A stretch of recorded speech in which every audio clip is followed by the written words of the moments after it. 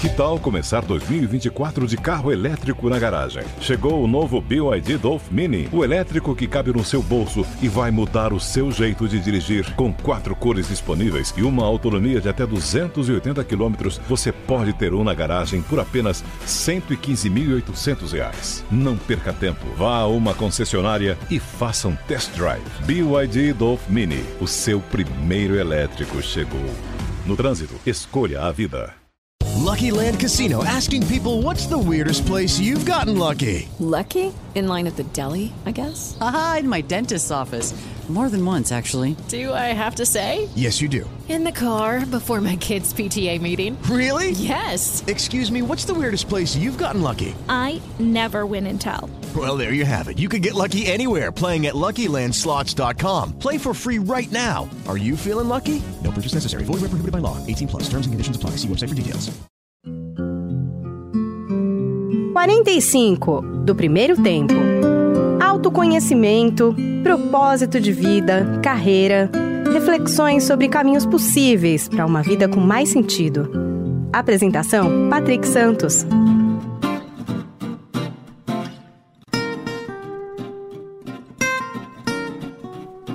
Seja bem-vindo aqui ao podcast 45 do Primeiro Tempo, na nossa versão ainda remota, nesses tempos de pandemia, mas sempre trazendo gente legal para compartilhar conosco as suas histórias e, claro, nos ajudar a refletir sobre esse momento que estamos atravessando.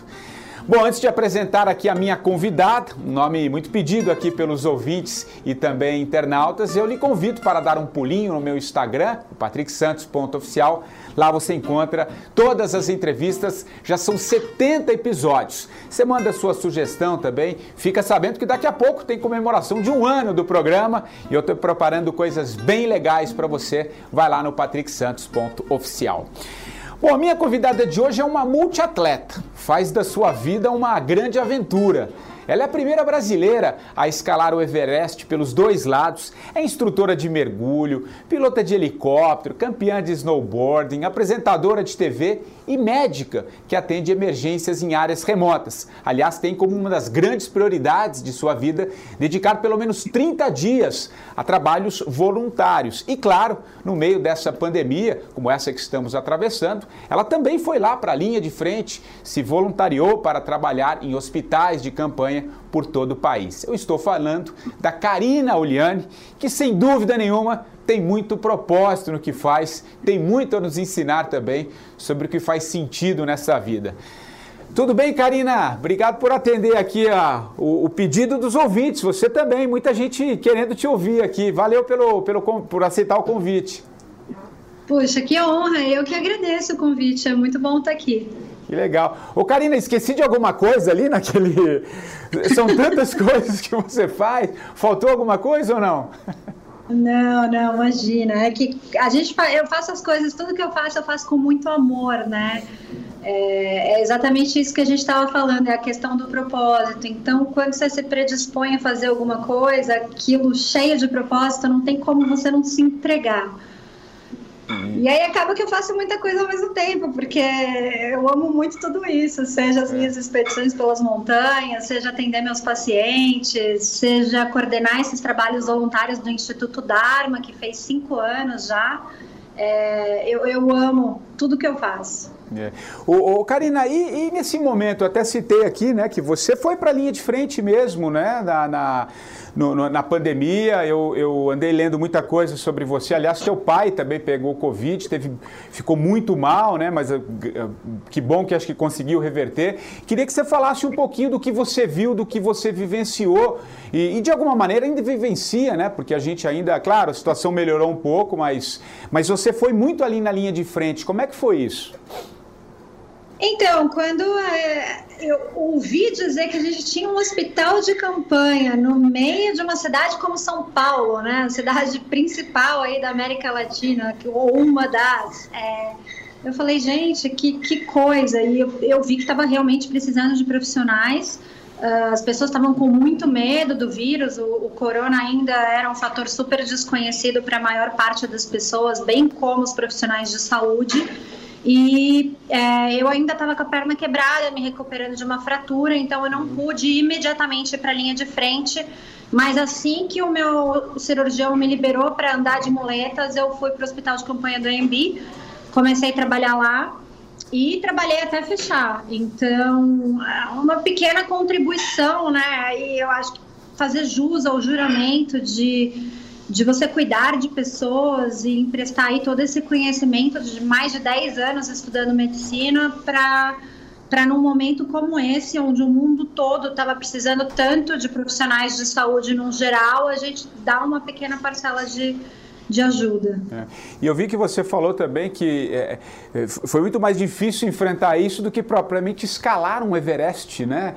Porque são situações diferentes, mas imagino que você viu muita coisa ali também, né? Enfim, é muito forte, né? Tudo que a gente viveu, né? Aliás, que estamos vivendo, né? Com certeza.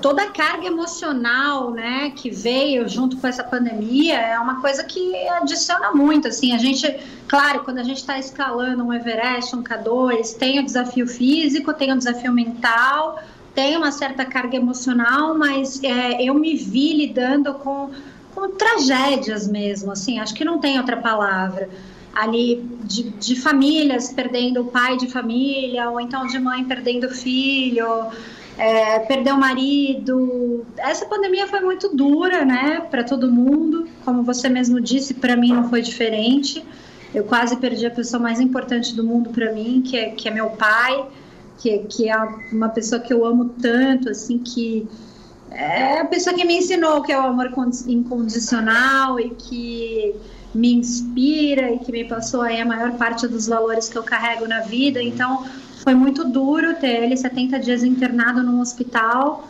diversas vezes.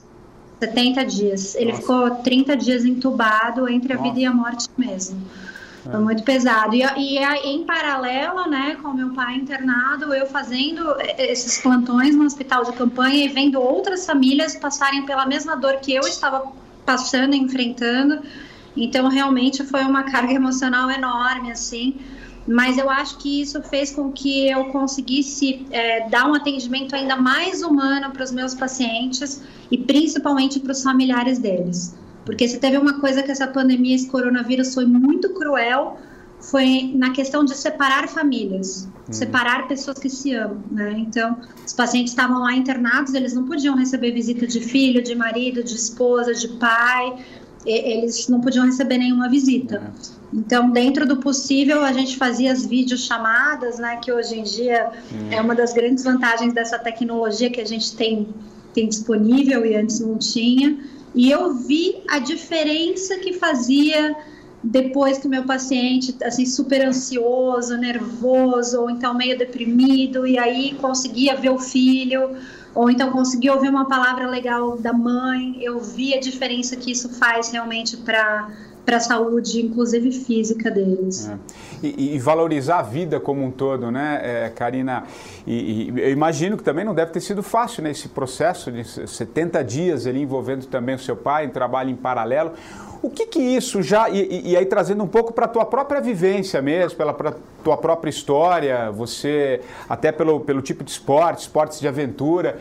Eu me recordo de uma vez, acho que você contando, que quando você subiu o Everest, não sei qual dos lados, mas você disse que via muitos cadáveres, as pessoas que morrem, que às vezes não se preparam tanto, mas enfim, eu trouxe um pouco essa questão, juntando um pouquinho, por isso que você viveu com teu pai. Como é que você encara a vida? Porque eu acho que essa pandemia, de alguma maneira, ela nos trouxe, né, a morte muito próxima, né? A morte sempre existiu, como eu costumo dizer aqui, mas parece que da noite para o dia ela bateu na porta de todo mundo, né? E não foi aqui no Brasil, foi no mundo todo, né? Então fez com que a gente olhasse para ela de uma outra maneira e tentar observar como é que é para você isso, trazendo um pouco para a tua vida, valorizar a vida, os valores. Eu queria uma análise, uma leitura sua sobre isso. Puxa, essa pandemia trouxeram várias reflexões, né? Um dos insights mais fortes que eu tive, assim, da maneira como eu vivo, assumindo alguns riscos maiores normalmente, aí por conta das atividades que eu faço, eu já tenho completa consciência da brevidade dessa vida. E às vezes a gente acha que a vida ter um começo, meio e fim não é uma coisa positiva. Às vezes a gente queria a eternidade, né? Tem muito essa coisa como ser humano, a gente buscar a não finitude. Mas eu consegui ver que isso tem o seu lado positivo. Quer dizer, tem mais coisas positivas do que não. Você imagina se a gente não achasse que fosse ter um fim, se a gente achasse que a gente fosse durar para sempre. Como que seriam as nossas ações? Como que a gente seria perante aos outros? Como que a gente seria com os nossos projetos? A gente poderia deixar tudo para amanhã, porque sempre vai ter amanhã. Então, não tem a necessidade de aproveitar o hoje, de viver intensamente. E às vezes a vida poderia perder o propósito dela. Então, foi uma reflexão que eu pensei muito sobre isso, discuti com algumas pessoas próximas também. E eu vi, esses insights vieram principalmente quando eu estava observando pessoas, meus pacientes, ou pessoas muito próximas a mim, se dando conta dessa finitude, né? Eu acho que essa pandemia, ela fez a gente refletir, pensar em tanta coisa e mudar de uma certa maneira, se não numa maneira mundial, mas pelo menos os indivíduos se transformaram. Com certeza houve algum grau de transformação de cada um de nós. E acho que você tocou no ponto primordial, né, que é aproveitar a vida, né? Às vezes a gente fica protelando certas coisas, né? Sei lá, um sonho, uma mudança. Às vezes a gente vive o sonho dos outros e não os nossos sonhos, né? Eu acho que talvez aí seja uma oportunidade da gente olhar, né, para as coisas que de fato valem a pena, né? Em função dessa brevidade mesmo, né? Tudo é um sopro mesmo, né? É uma passagem, né? Passagem. E aí, às vezes, a gente está vivendo uma vida que a gente acorda, não tem alegria de acordar, não tem alegria de ir para onde a gente tem que ir, e a gente vive pelo final de semana ou vive pelos 30 dias de férias, e o que você está fazendo não tem um propósito maior para você. E aí você fala, caramba, que desperdício, porque essa passagem é tão curta, mas quando a gente está aqui, às vezes a gente não se dá conta do tão curta, assim, o quão curta ela realmente é, e a gente fica empurrando com a barriga, né? Então, acho que essa pandemia fez muita gente refletir sobre essa questão. Como é que você lida com o medo, Karina? Até por tudo que você faz, e a gente fala muito de medo aqui no programa, né? Porque é um programa que fala muito, que vem um pouco nessa esteira, né, da minha própria história também, de dar um tempo, de se reinventar de alguma maneira, de seguir coisas que fazem mais sentido. E tá presente na vida de todos o medo, né? O medo da mudança, o medo do novo, né? E acho que você pode trazer um belo ensaio, sabe, uma boa reflexão sobre o medo, porque você, além de praticar esportes radicais, assim, coisas que você está muito próximo ali, né? Enfim, fala um pouquinho como é que você lida com o medo e de que maneira você pode trazer algum exemplo para quem está nos ouvindo que tem dificuldade para lidar com isso. Como é que é o medo para você? É engraçado, porque as pessoas acham, elas têm essa falsa impressão minha que eu não tenho medo, né? Da ausência completa do medo. Eu falo para elas, gente, é exatamente o contrário. Eu sou uma pessoa normal, eu tenho tanto medo quanto qualquer outro ser humano. O medo é uma coisa boa, ele é um instinto protetor da sobrevivência humana, protetor da sobrevivência de outras espécies também. Mas o que você faz com esse medo é o que muda tudo. E por desde muito pequena eu me colocar em situações onde eu tenho que enfrentar meus medos com uma certa frequência, eu aprendi a aceitar esse medo, abrir os braços, abraçar ele, mas não deixar ele me paralisar ou ele fazer com que eu tome uma decisão errada. Eu simplesmente abraço ele e faço com que ele me jogue mais para frente. Ou então medo, frio na barriga, ai que coisa gostosa, vamos lá enfrentar, né, de cara. Então, eu consigo hoje em dia ter um certo controle, né, não de todos os meus medos. Por exemplo, quando as pessoas me perguntavam, o que você tem mais medo na sua vida? E eu respondia direto, que eu tenho mais medo na minha vida de perder meu pai, que é uma pessoa que é tão importante para mim, né, que É aquela pessoa que, para qualquer coisa, é quem eu acho que eu posso contar, e para quem eu ligo, em quem eu penso, e a minha referência. E eu acabei de enfrentar o meu maior medo disparado, assim, enfrentar de uma maneira dura, assim, foram 3 vezes que eu fui chamada na UTI, porque apesar da UTI, as pessoas não poderem entrar lá, nem um médico poder entrar lá, porque é uma UTI Covid, e eles estavam respeitando o isolamento completo, mas eles me chamaram porque eles acharam que meu pai não ia mais aguentar para eu ter a oportunidade de me despedir dele, realmente. Então, eu enfrentei esse medo de uma maneira muito intensa, né, nesses meses aí de abril e maio. Março, começou em março, atravessou abril, e como se não bastasse, foi para maio, assim, uma coisa que, quando ele começou a sentir falta de ar, começou a passar mal e saturar mal, a gente achou, não, vai ali, vai ser tratado, receber uns antibióticos, provavelmente um oxigênio e vai voltar para casa. E não foi nada disso. Ele foi entubado 2 dias depois da intubação, ele ficou na UTI 30 dias, não conseguia sair, precisou de um procedimento cirúrgico, depois ficou na semi-intensiva mais muito tempo, depois ficou na enfermaria, e eu ali do lado dele olhando tudo aquilo, e muitas lições, né? Não tem como você passar por um negócio desse, você vê tudo isso, e você não pensar sobre, refletir sobre muita coisa da vida e da existência humana. E você já tem um pouco essa coisa de refletir pela sua própria história, então eu imagino o quanto não mexeu mais ainda, né, Karina? Acho que se você já dava valor para algumas coisas, eu acho que ver tão próximo, né, aquela coisa quase ali no limite mesmo, mexe demais, né? E a gente muda muito, né? Eu sempre falo um pouco isso, a gente muda ou pelo amor ou pela dor, né? Mas normalmente é pela dor, né? Eu acho que é ali que a gente é alçado as grandes mudanças, né? Então, acho que dá para imaginar um pouco o que foi esse período para você e a forma de olhar para as coisas, né? Com certeza. Para mim e para toda a minha família e principalmente para o meu pai também. As transformações foram lindas. E isso que eu falei lá no começo, que eu acho muito legal, você dedicar esses 30 dias, pelo menos de um ano, né, para trabalhos voluntários. Isso surgiu de quando? Como é que foi esse seu processo de querer olhar um pouco para o outro também? Porque é sempre um exercício a gente sair da gente, né? Acho que o fundamental é a gente sair, né, de alguma maneira e se olhar no outro, né? Isso tem muito valor e eu acho que cada vez mais, eu acho que entre os grandes exemplos disso que a gente está passando é essa oportunidade da gente passar a olhar o outro de uma forma diferente, compartilhar mais, ser mais e ter menos, né? Enfim, mais ser do que ter, né?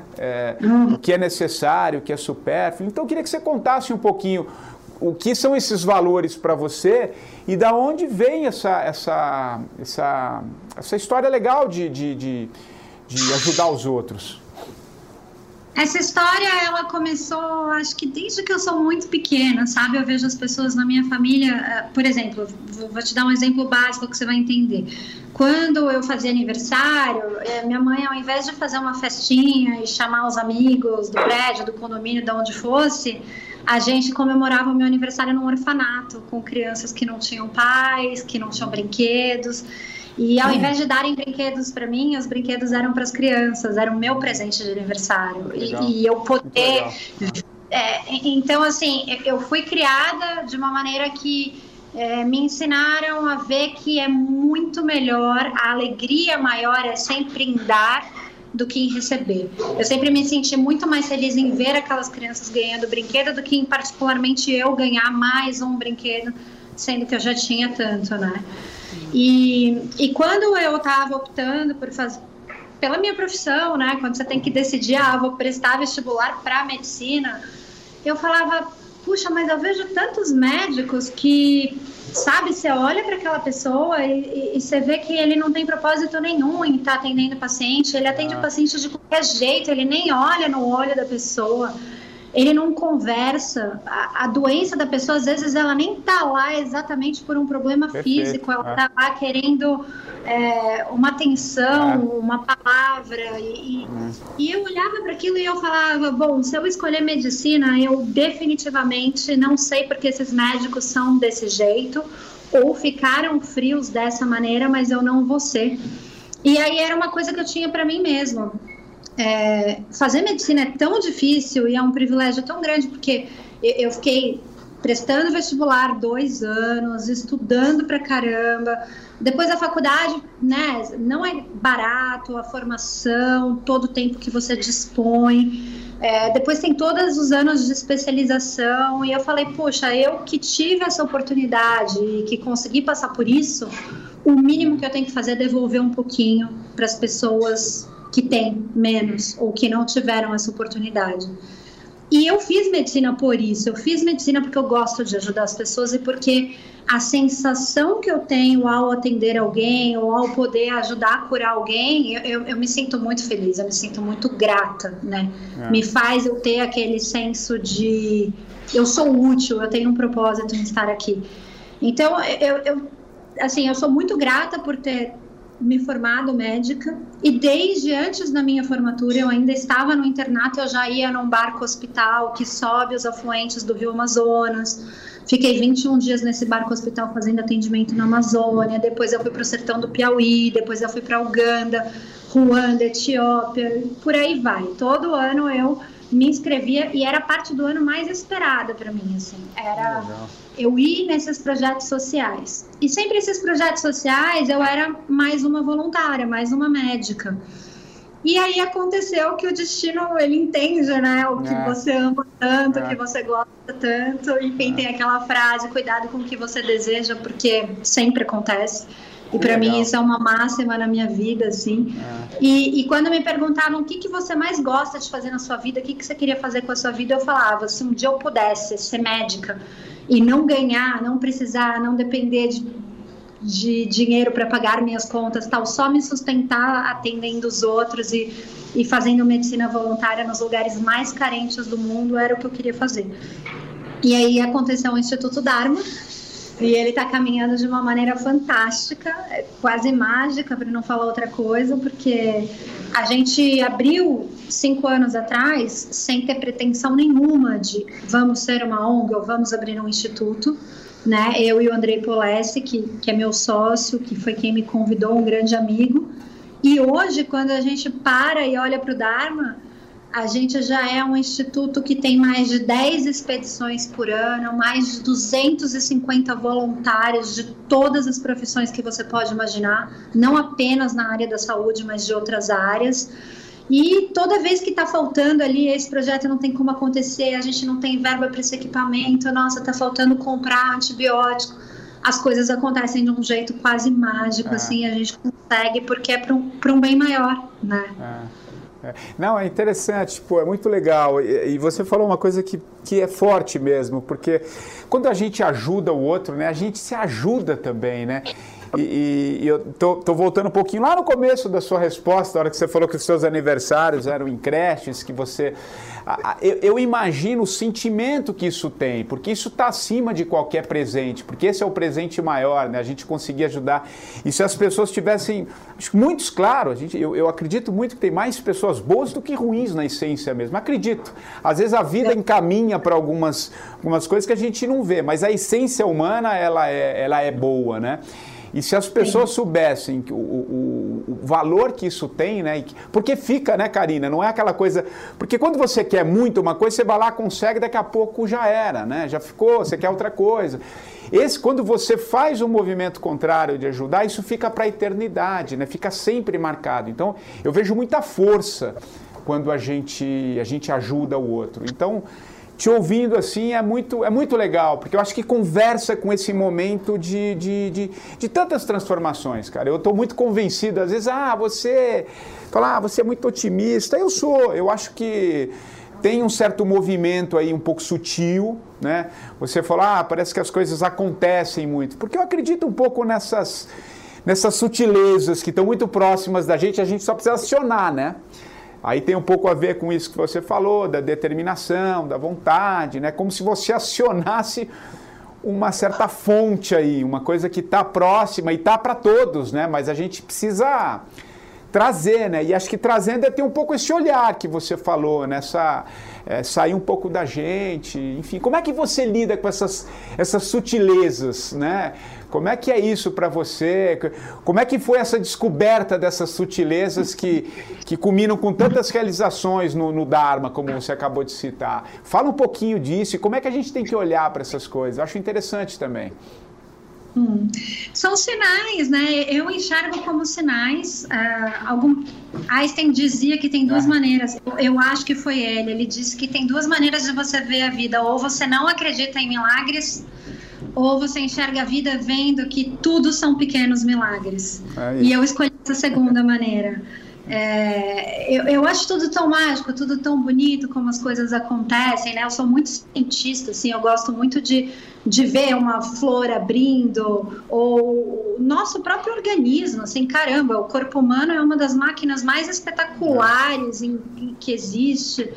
E no Dharma, quando a gente vê a gente chegar na frente de um balcão de companhia aérea que te cobra pelo quilo em excesso, 1 quilo, eles já falam, vai lá no balcão que você tem, e você chega com 250 quilos de excesso de bagagem, tudo em equipamentos médicos e em remédios para você voar para o Nepal após um grande terremoto que dizimou milhares e milhares de pessoas, e essa companhia aérea fala, mas por que você está indo para Katmandu? Você não escutou que 24 horas atrás teve um terremoto terrível e que está tendo vários aftershocks e vários terremotos? E a minha resposta foi, eu estou embarcando no Nepal justamente por isso. Eu tenho pessoas que eu conheço lá, a minha formação é essa, médica, e esses equipamentos que estão aqui, esses 250 quilos, são justamente equipamentos médicos e remédios para eu levar para essas pessoas. E aí o cara da companhia aérea te responder, então tá bom, você não precisa pagar nada, sobe no avião. E essas coisas acontecem de um jeito... eu tô no caminho certo, porque se eu não tivesse, né, ou então quando a gente chegou ali no balcão de uma companhia aérea para embarcar para uma das piores cidades, é o pior IDH de todo o Brasil, no sertão do Piauí, e a gente sabia da necessidade que eles tinham de óculos, ninguém ali tinha condição de óculos, e várias pessoas com miopia, com astigmatismo, com hipermetropia, precisando do óculos para enxergar, para trabalhar, né, como uma senhora costureira que tinha parado de costurar porque ela não enxergava mais de perto e se furava muito e não conseguia mais trabalhar. E a gente precisava levar essa máquina, um medidor de refração, que era uma máquina muito grande, que a gente não conseguia despachar ela por cargo, porque ela tinha cristais muito delicados e ela só poderia ser carregada e levada assim com todo o cuidado do mundo dentro do avião. E aí a gente chega assim lá no balcão da companhia e ele, não, tudo bem, se vocês estão indo dar óculos para as pessoas, vocês podem embarcar e deixa a gente ocupar uma cadeira de avião sem pagar um excesso de bagagem, 1 centavo extra para a gente poder dar esses óculos para essas pessoas. Então, é isso, sabe? Quando você começa a fazer o bem, você vê que o universo conspira ao teu favor. Né? E isso não tem como eu não ver como sinais de que a gente está no caminho certo. O Dharma, ele é muito abençoado. Eu falo que nós somos meros instrumentos de algo muito maior, que cada um defina como quiser. Eu não sei definir ainda e não tenho essa pretensão, mas eu me sinto um simples instrumento de ponte, de conexão, de unir quem quer doar com quem precisa receber, de mostrar para os meus colegas médicos e outras pessoas que me conhecem como elas podem ajudar alguém. Essas pessoas que vão ajudar, elas voltam muito mais completas, elas voltam com outras perspectivas, com outras referências de vida, e dá para você ver nos olhos delas a transformação depois de que elas voltam dessas viagens. Porque elas não estão só fazendo uma doação em espécie, em dinheiro, e nem conhecem para quem que elas estão doando, ou nem vê o impacto que elas estão causando. Elas viajam comigo, elas vivem intensamente a vida dessas pessoas por cerca de 10 dias. E quando elas voltam para a realidade delas, elas são muito mais gratas por tudo que elas têm e por ter tido a oportunidade de dar e não precisar receber. E essa é aquela gratidão que eu te falei, que me faz tão feliz, me traz tanto propósito e certamente para todo mundo que vai junto. A gente, é o que você falou, a gente volta a transformar, a gente passa a entender, né, Karina, eu acho que o que vale a pena mesmo, né, o que se leva disso tudo, né, fazendo um ponto lá de novo, acho que o início de uma das suas respostas era aquilo, eu queria, se eu conseguisse pagar ali os meus custos e poder ajudar, isso estava ótimo. E eu acho que a gente está vivendo também um momento, e eu queria te ouvir, um pouquinho da gente parar e ver o que é necessário e o que é supérfluo, né? Num momento como esse. Agora, claro, já estamos afrouxando um pouquinho a pandemia, mas até há pouco tempo você não precisava de tanta roupa, você não precisava de almoçar fora todos os dias, acho que teve um certo recolhimento, você passa a ver uma outra... foi uma grande oportunidade para a gente ver isso. Né? Então, essa relação do necessário e do supérfluo.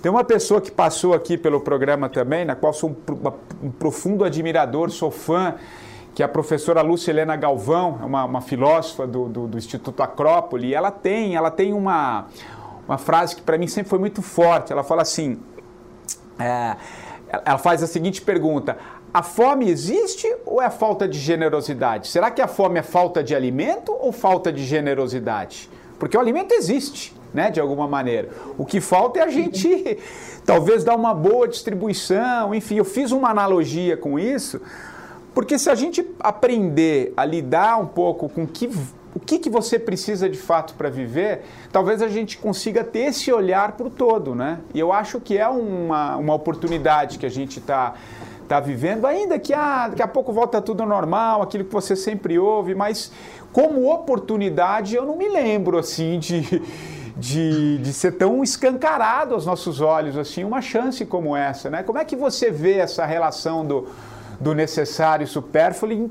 por tudo que você vive, por tudo que você acompanhou aí ao longo da sua vida? Olha, quando a gente vai para uma montanha, né, vamos voltar aí para as analogias, ou a gente está no meio da selva, na Amazônia, por uma expedição de 2 meses, que nem eu fiz o ano passado, você começa a pensar em tudo que você está levando na sua mochila. Porque a sua mochila pesa nas suas costas e porque aquele peso, se você falar assim, não, vou carregar em 1 hora de trilha, é uma coisa. Mas se você falar, eu vou carregar todos os dias por 60 dias nas minhas costas durante 8, 10 horas que eu caminhar por dia, já tem um outro valor. E uma vez eu escutei que felicidade é caber nas suas costas ou caber na sua mochila tudo que você precisa caber na sua mochila de costas, né? E eu fiquei pensando muito nisso. Quando a gente está lá na montanha, a gente, em primeiro lugar, a gente precisa de ar. Falta o ar é rarefeito e a gente dá muito valor para aquele ar puro e a gente vê que a gente precisa respirar 4 vezes para ter a mesma porcentagem de oxigênio que a gente teria em uma respiração ao nível do mar, né? Mais ou menos. A segunda coisa que a gente dá muito valor é para a água limpa. A água com as 3 propriedades dela ali, sem cheiro, sem odor, sem sabor, porque isso é muito raro na montanha. Você derrete o gelo, então a água já vem com gosto esquisito, ela é cheia de outros minerais ali, ela já vem meio turva, ela também não tem um cheiro agradável porque você ferve ela, então quando você bebe uma água limpa de verdade, de uma garrafa de água mineral, você fala, meu Deus, uma das melhores coisas do mundo é você tomar um copo de água pura, né, limpo. E depois você chega no final do dia, tem um gasto calórico aí de 5, 10 mil calorias por dia, que é um negócio realmente muito acima do que normalmente um ser humano gasta, e você está morrendo de fome e você dá um valor absurdo para o alimento, né? A primeira vez que eu escalei o Everest, minha expedição durou 55 dias, a vez que eu fui pela face norte demorou 30 dias e agora que eu escalei o K2 foram quase 50 dias. Então, quando você passa tanto tempo em montanhas assim e você tem que dar prioridade para o seu oxigênio, para a sua água, para a sua comida, e tudo isso depende das relações humanas, porque enquanto um vai lá buscar o bloco de gelo para derreter, para virar água, para você tomar, o outro está filtrando a água e está com o fogareiro ligado fazendo o derretimento e por aí vai, né? Então, você passa a dar valor para essas coisas. Você vê que o ser humano, ele não é um ser que foi feito para viver sozinho.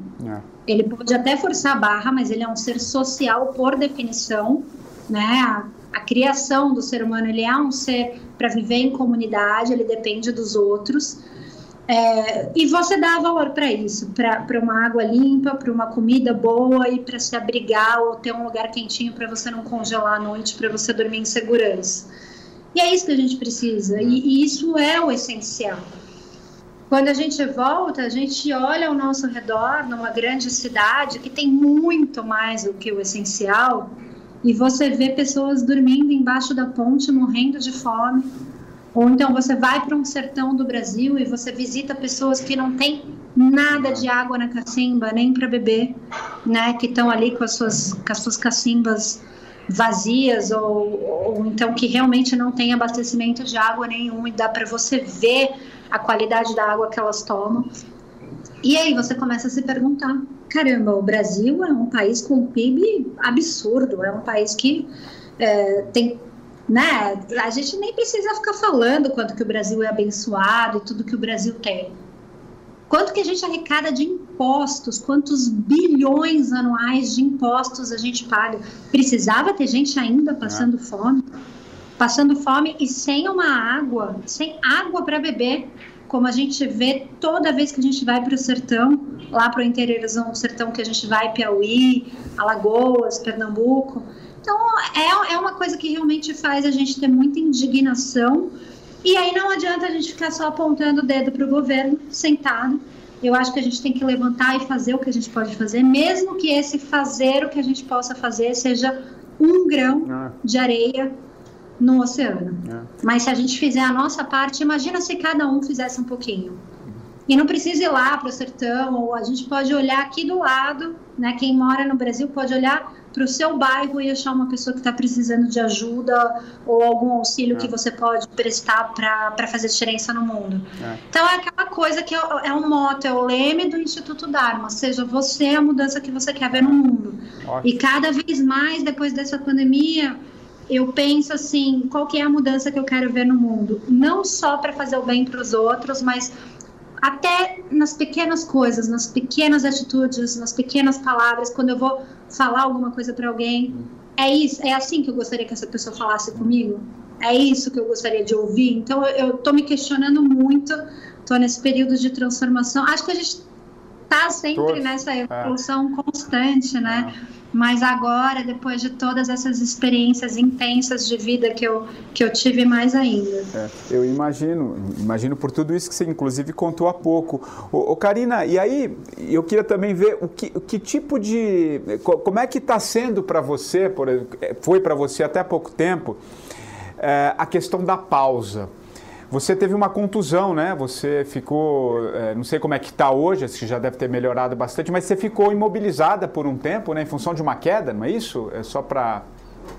eu estava escalando, eu pela primeira vez em 20 anos escalando, eu tive uma queda, eu caí cerca de 6 metros, fraturei a perna em 10 pedaços, tíbia e fíbula, coloquei 3 placas de aço cirúrgico e 12 parafusos de titânio. E aí, por conta dessa fratura importante, né, que eu tive, eu fiquei sem pisar no chão por mais de 3 meses, sem nem pôr 10% do meu peso em cima da perna. Eu imagino para alguém, né, que tão ativa e que está sempre em movimento, deve ter saído uma bela experiência também desse recolher, desse parar, né? E eu falo muito sobre pausa aqui, né? O 45 ele tem o sentido do intervalo, né? O intervalo em que sentido? Porque o intervalo, e pelo menos eu vejo assim, ele também é um movimento. Porque quando você para, você acolhe, você dá uma olhada nos campos, nas infinitas possibilidades que você tem para seguir, nesse sentido a pausa também é um movimento, né? E ele é importante, né? De alguma maneira. Eu queria saber de você, como é que essa pausa que você teve, e outras que você deve ter feito também ao longo da vida, já que isso de alguma maneira também sempre te orientou, como é que foi para você essa pausa, né? Alguém sempre muito ativo, e o que é a pausa para você, esse momento de reflexão, de refazer planos? Eu queria ouvir você sobre pausa também. É engraçado você falar isso, porque essa foi uma pausa forçada. Às vezes eu faço pausas espontâneas, né? O que é muito bom, né? O que é maravilhoso. Eu acho que quando eu vou lá para o meio de uma cordilheira dos Himalaias, onde eu fico sem internet, sem falar com ninguém, sem telefone por vários dias, eu tenho bastante tempo para nessa meditação ativa que eu chamo, porque quando eu estou caminhando nas montanhas, eu estou 100% focada no meu ritmo respiratório, né? Eu estou presente, eu estou focada ali na minha respiração. E o que é meditação? Meditação é isso. É você estar escutando a sua respiração, é você estar ali naquele presente, não é você estar no celular, vendo o que aconteceu, o que vai acontecer e tal. E isso é uma meditação ativa para mim, né? Quando eu estou mergulhando, por exemplo, que eu estou ali sem gravidade, sem escutar um som, imersa num ambiente completamente gostoso e confortável para mim, porque eu realmente me sinto em casa na água, e apenas olhando toda aquela natureza abundante ali passando em volta e tal, eu também estou fazendo uma reflexão ativa. Então o pessoal fala, esses esportes radicais e tal, mas para mim, às vezes, isso me traz tanta paz e um desligamento completo e absoluto, que é como se fosse realmente a minha maneira de meditar, sabe? A minha maneira de estar perto de, chame como você quiser, Deus, algo maior, uma energia boa, alinhamento de chakras, cada um dá aí a palavra que quiser, mas se templo é um lugar onde você está mais próximo de tudo isso, então, para mim, o oceano e as montanhas são realmente o meu templo, a natureza é o meu templo, porque é onde eu consigo me reconectar comigo de uma maneira muito gostosa, muito natural, né? E nessa pausa eu não tive a natureza, que é algo que eu percebi que realmente faz falta na minha vida, me recarrega. E aí eu conversava com outros amigos que moram na fazenda ou que moram na beira do mar e que moram na pedra, e eles estavam também em quarentena, em isolamento, mas numa maneira completamente diferente. Eles estavam com essa natureza que eu tanto preciso para me recarregar e que faz tanta falta para mim. E aí eu comecei a refletir bastante sobre onde fazer essas pausas.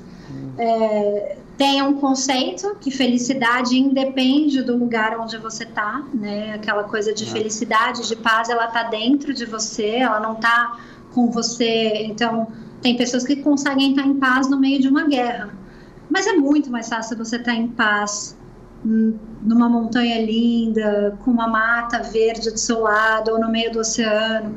Tem pessoas muito evoluídas, assim, que conseguem realmente estar em paz no meio de uma guerra? Tem.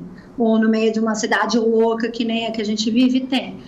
Mas eu ainda não estou nesse nível de evolução, e aí eu percebi o quanto que a natureza realmente faz a diferença na minha vida, e comecei a pensar em mudar e mexer alguns pauzinhos para eu estar mais perto do que é importante para mim.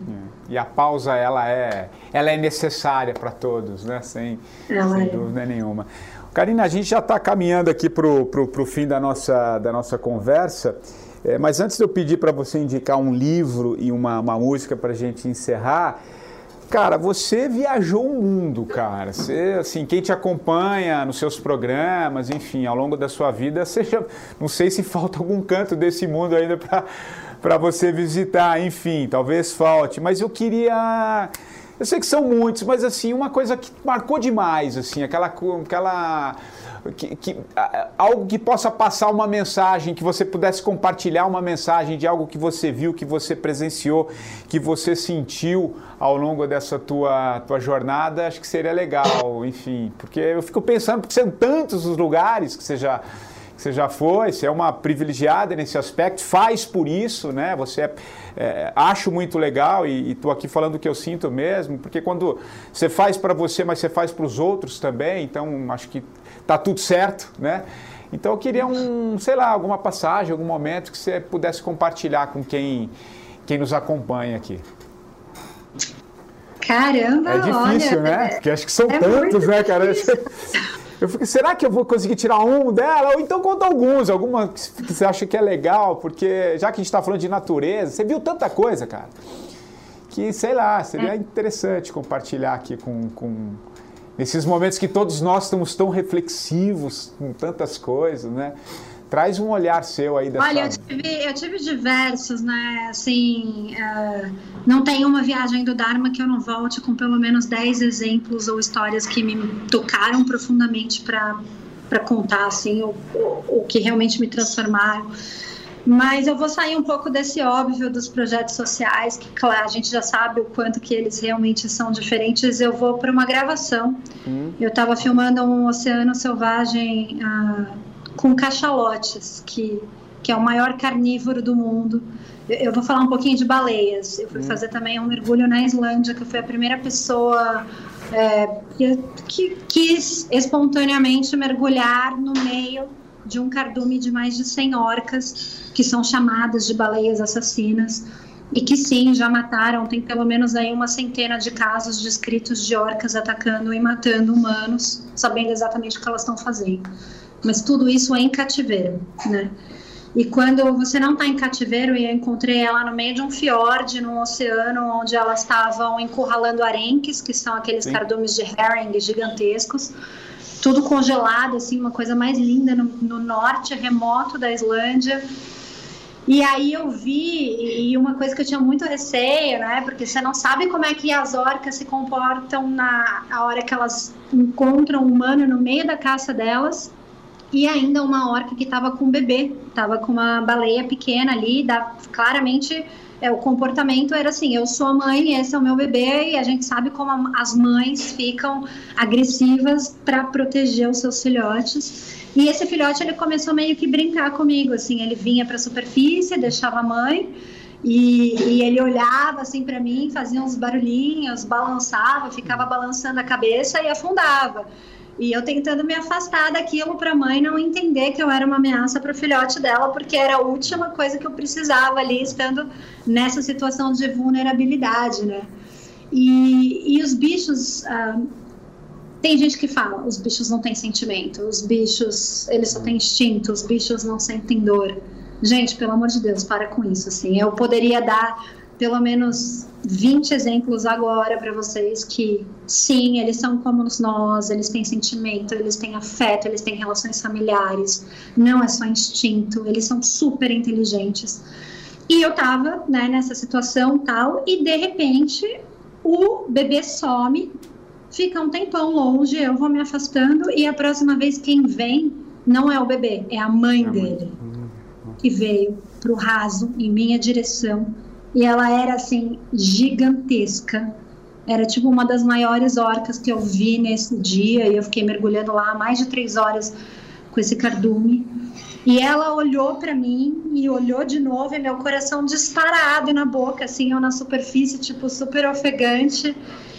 E a hora que a gente fez esse contato visual e que eu olhei para ela e ela olhou para mim, ela se deu conta de que eu não estava atrás do bebê dela e que eu não estava ali com nenhuma intenção ruim. E ao invés de me atacar ou de qualquer coisa, ela veio para cima de mim, mergulhou de novo e foi embora com o filho dela. Assim, foi uma interação mágica. E me deu essa coisa muito... forte de que, caramba, ela podia ter feito o que ela quisesse comigo, ela poderia inclusive ter me matado ali naquele momento, mas que os bichos não têm maldade, né? Eles não são ruins, eles simplesmente querem poder compartilhar o planeta com a gente, eles querem coexistir, eles querem poder estar aqui também, mas olha o que a gente está fazendo, e olha como a gente é cruel com os animais e como a gente às vezes não tem o mínimo respeito pela vida deles, né? Então, acho que é essa a mensagem, uma segunda mensagem que eu queria deixar em relação à natureza e aos bichos, principalmente. Não, é muito, muito interessante. É como se tivesse até uma comunicação ali, né? Uma coisa muito sutil entre você e aquele... Quer dizer, é como se tivesse, não, houve, né? De alguma maneira, enfim, num outro... Eu não sei como é que eu definiria isso também, mas eu entendi, acho que quem está nos ouvindo também, isso é muito legal. Bom, Karina, agora sim a gente está no final aqui da nossa conversa. É uma marca do programa que todo convidado da semana indique um livro, né? Um livro que você acha legal compartilhar e por que você acha legal. E depois uma música para encerrar, uma música que é marca para você, que você acha legal, que combinou com esse papo que a gente teve. Enfim, tá com você agora um livro e uma música para a gente encerrar esse papo Muito legal, cara. Maravilha, olha, livros são tantos, mas assim, não tem como eu deixar de escolher o livro do Instituto Dharma, né? Ele não é um livro de uma pessoa específica, ele é um livro que é um compilado de fotos e experiências de todos os voluntários que trabalharam com a gente, então é extremamente rico porque tem um advogado, tem um escalador, tem uma médica, tem um fisioterapeuta e todo mundo ali falando um pouquinho das suas experiências em fazer o bem para o outro. O livro do Instituto Dharma, quem quiser comprar 100% do lucro vai para as expedições médicas do Dharma para comprar medicamento e tudo mais, então é só entrar lá no site do institutodharma.org. E tenho certeza que vocês vão gostar, além de ser um excelente presente, porque as fotos são lindíssimas, né? E uma música, nossa, eu sou eclética.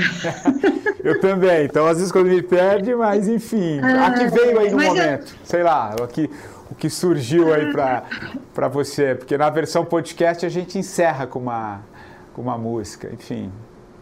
Tá, tem uma música lindíssima, chama Watermark. Marca d'Água, ela é uma música tocada no piano maravilhosa e ela é uma música que me traz sempre muita reflexão, principalmente quando eu estou fazendo as minhas trilhas, caminhando no meio do mato, da montanha ou mergulhando, e acho que as pessoas podem escutar essa música, pensar um pouquinho na natureza e vão ter aí grandes insights e boas reflexões. Que legal!